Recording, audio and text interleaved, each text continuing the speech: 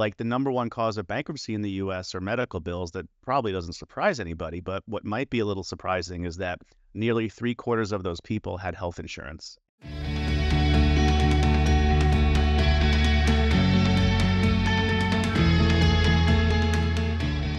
Pleased today to be here with David Contorno. He is the founder of E-Powered Benefits. Welcome, David.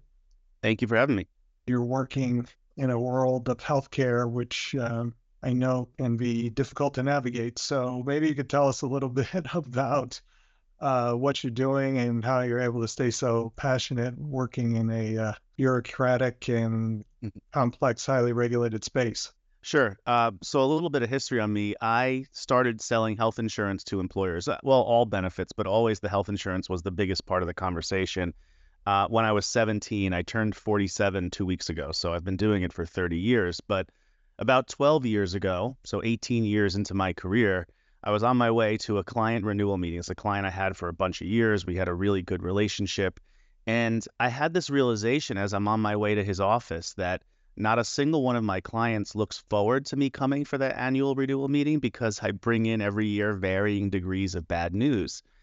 But what got really tough for me personally was not the meeting with the employer.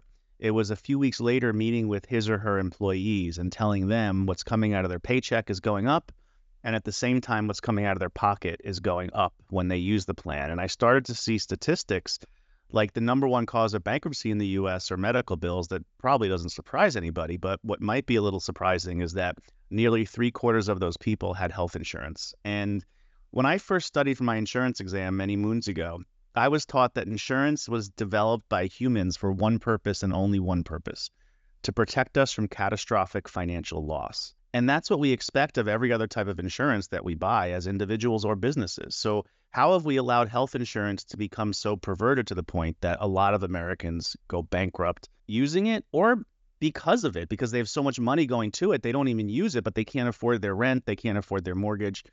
And so I had pretty large agencies at that time, and I started to ask a lot of powerful people at carriers and at hospitals, and why are we getting worse outcomes in the US? Because that's another thing we don't talk about a lot, is that we have a very low quality healthcare system in the United States. But why do we get less every year for more money? And no matter who I asked, they all pointed their finger at someone else. And so I said, what can I do to affect change? What's my role in these increasing costs?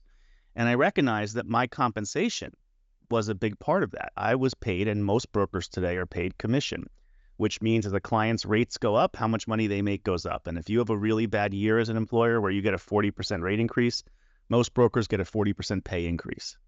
And I'm not out there claiming that most brokers are putting intentionally more expensive products in front of their clients. I'm just saying I get frustrated that we deny the financial incentives of the system affect us when we deliver the exact results the financial incentives are meant to deliver.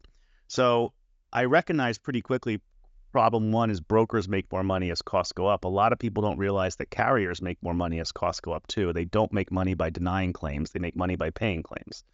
And of course, the hospitals make more money as costs go up. So the reason we get worse outcomes for more money every year is because that's the most profitable path for everyone that an employer relies upon, which is how 60% of Americans get their health insurance. What did you kind of figure out was a possible solution, or at least a starting point to try to find a solution?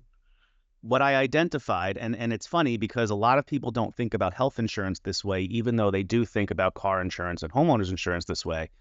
But for every employer's health plan, for all the dollars that need to be pumped into that health plan, we're talking premiums, we're talking claims, we're talking what comes out of employees' paycheck and employees' pockets. All that money combined collectively, the amount of that money is a direct result of the vacuum left by the money coming out of the plan.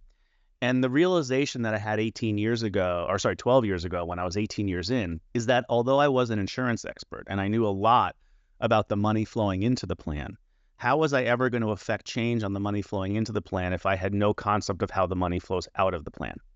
And so I had to learn how healthcare is delivered and paid for, not health insurance, but healthcare. And those are two very different things that we intermingle oftentimes. And remember, most carriers are publicly traded, which means their one responsibility legally and fiduciarily is to their shareholders. It's not to the employers. It's not to the patients on the plan. So we build customized health plans, and part of our revenue model today is teaching other brokers and consultants how to build these plans for their clients. But we build customized health plans that, no joke, cost between 35 and 60% less than traditional plans to the employer, and give the employees access to care, surgeries, imaging, infusions, and medications with nothing out of their pocket. And I just want to say that that doesn't make me a brilliant genius. Heck, I went to 1 year of college for photography, okay?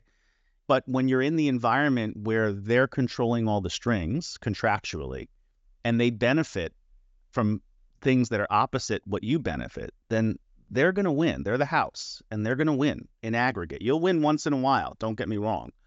But in aggregate, they're the house, and they're going to win. And so when we get you out of that house, it's amazing the transparency and quality and cost controls that can be put in place.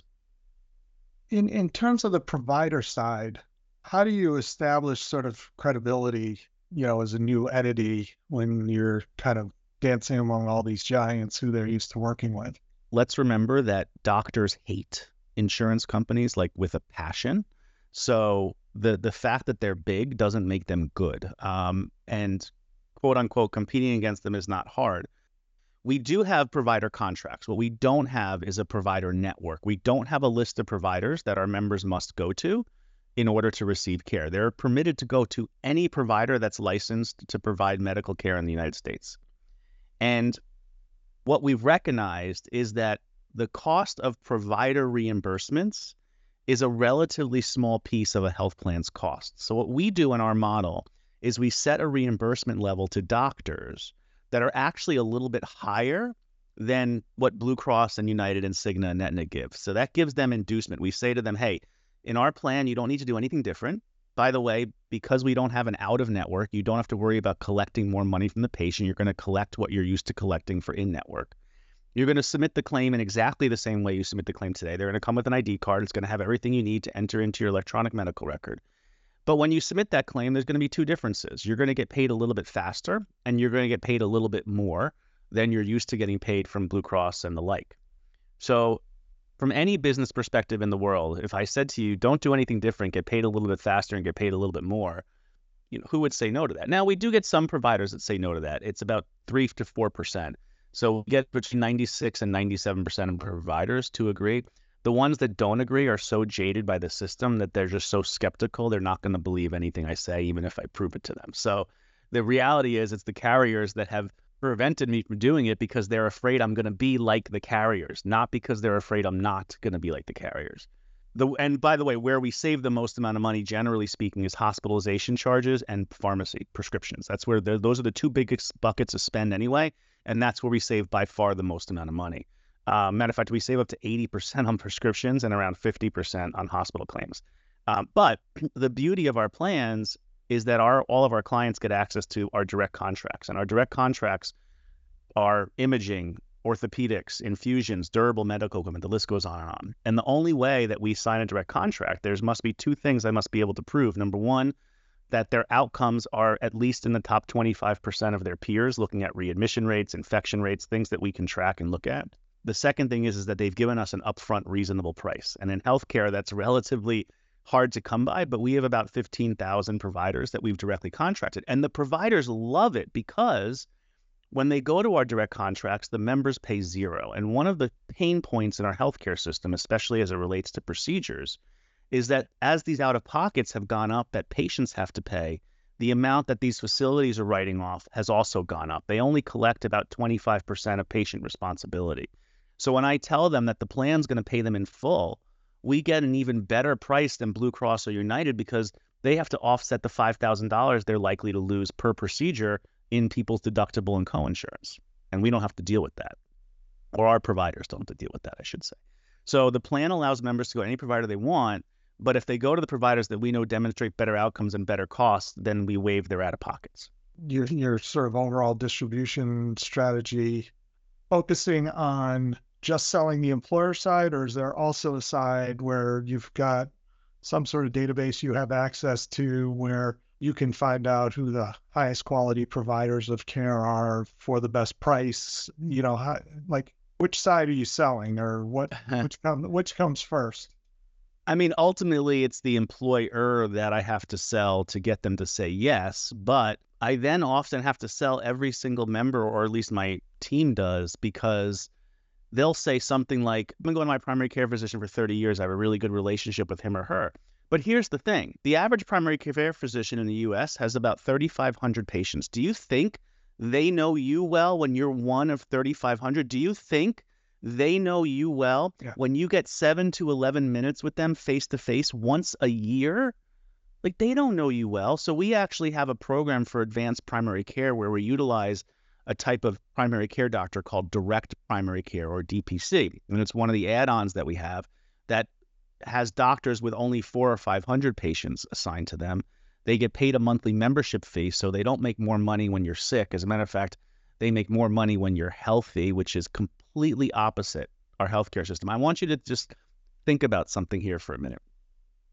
We have a $4 trillion healthcare system, which is larger than most economies in full are in the world.